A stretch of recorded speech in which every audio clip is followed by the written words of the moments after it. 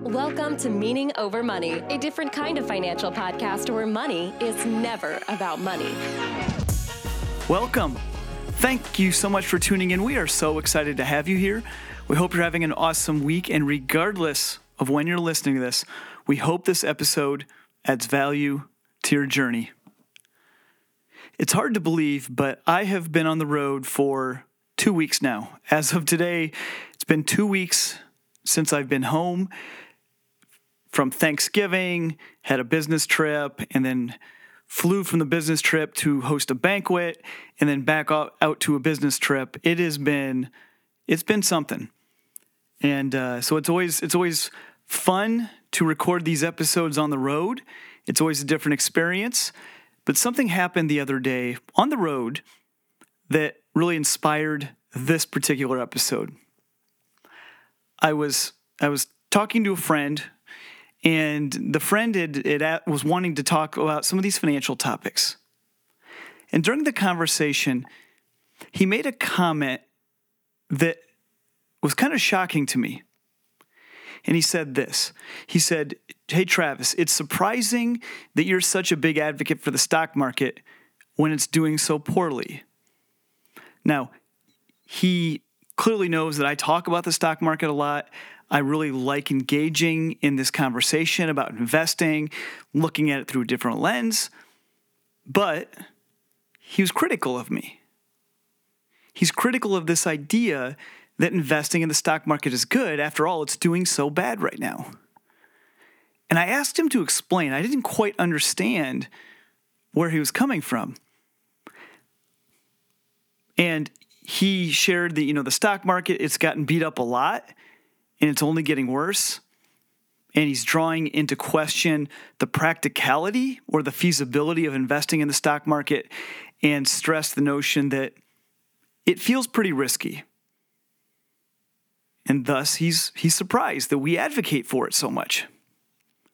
Now, first, it is true the stock market fell by about 20% in 2022, which I definitely think you could consider or classify that as getting beat up. For sure, going down 20%, losing a fifth of its value, yeah, that feels pretty bad. And like a lot of things in our culture, that was a half truth, maybe even a quarter truth. So I wanted to highlight a couple counterpoints to add perspective, to add context, because context matters. Context always matters. So I'm gonna rattle off a couple of facts to just kind of shift our perspective a bit. In the first 11 months of 2023, the stock market, as of the day I'm recording this, is up about 19%, not including dividends. So yes, the stock market got beat up pretty bad last year, but it's now up 20%, almost 20% this year to date.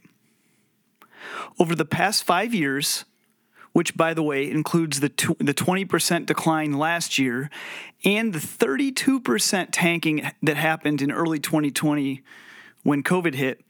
So over the last 5 years, the stock market has gone up by 11% per year. 11% per year as of today.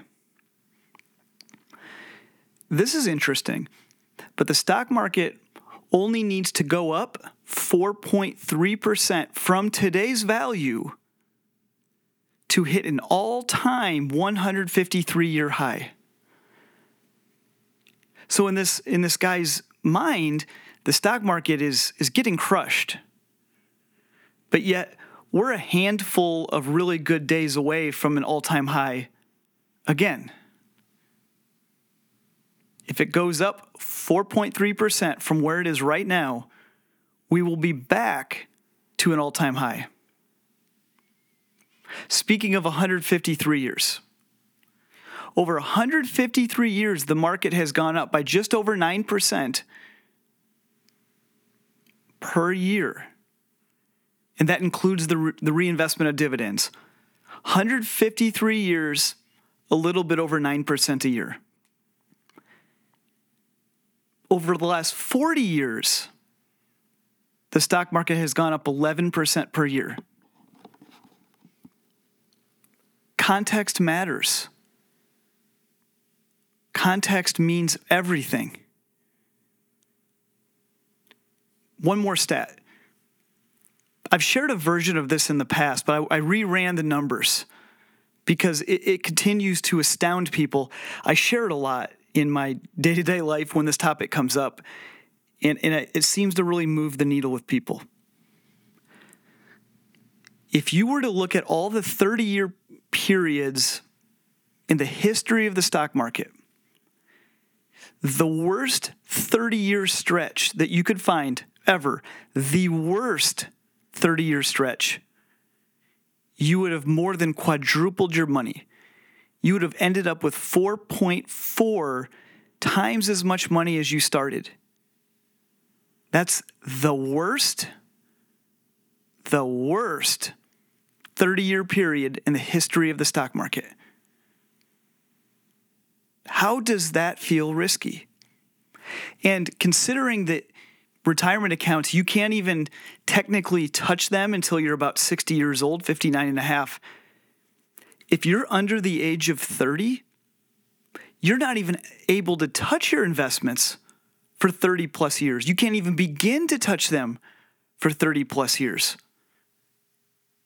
So let's just say you're 30 years old today. You can't even touch your investments for another 30 years. Statistically speaking, the worst that could happen to you in the next 30 years, statistically speaking, is more than quadruple your money. That doesn't feel that scary. But I think it draws a broader point.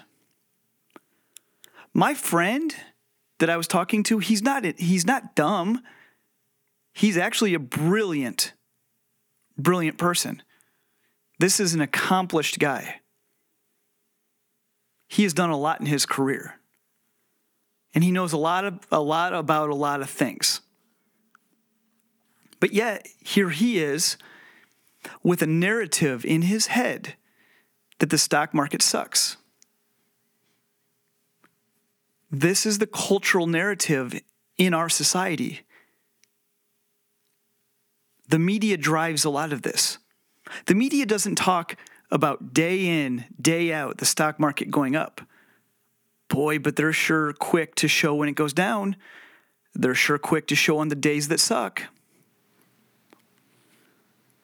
So when the media only portrays the down, never portrays the up, it almost feels like it's always down. That's the lie. And this investing stuff is one version of this, but there's a lot of cultural narratives that are pervasive. They're misleading at best, destructive at worst. And I think examples like this, I think about examples such as the narrative that it's impossible to attend college without going into student loan debt, or the narrative that buying a house is always a wise and smart decision, or the narrative that you need to use a credit card, or the narrative that groceries are going to cost your family $1,000 a month, the narrative that we need to seek out a job that has the highest possible income,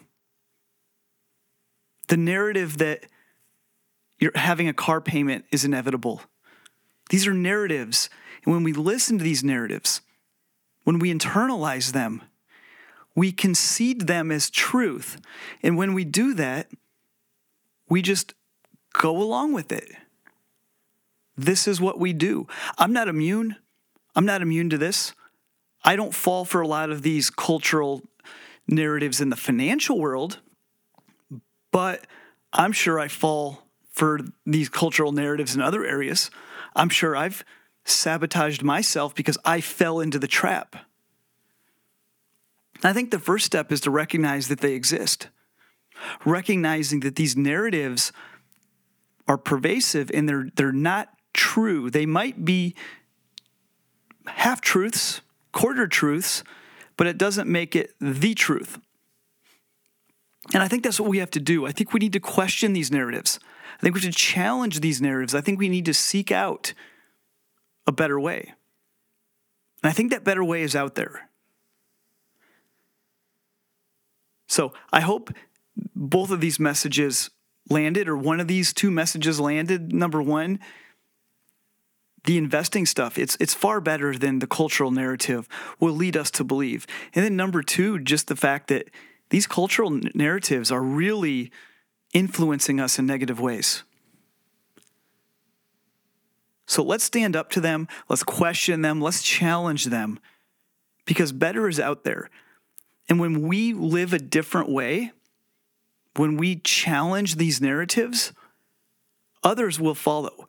Others will see that there is a better way, that maybe the narrative isn't true. And we can all be leaders in our own circles to lead people to a better future for them and for their family. That's all I have today. Take care, guys.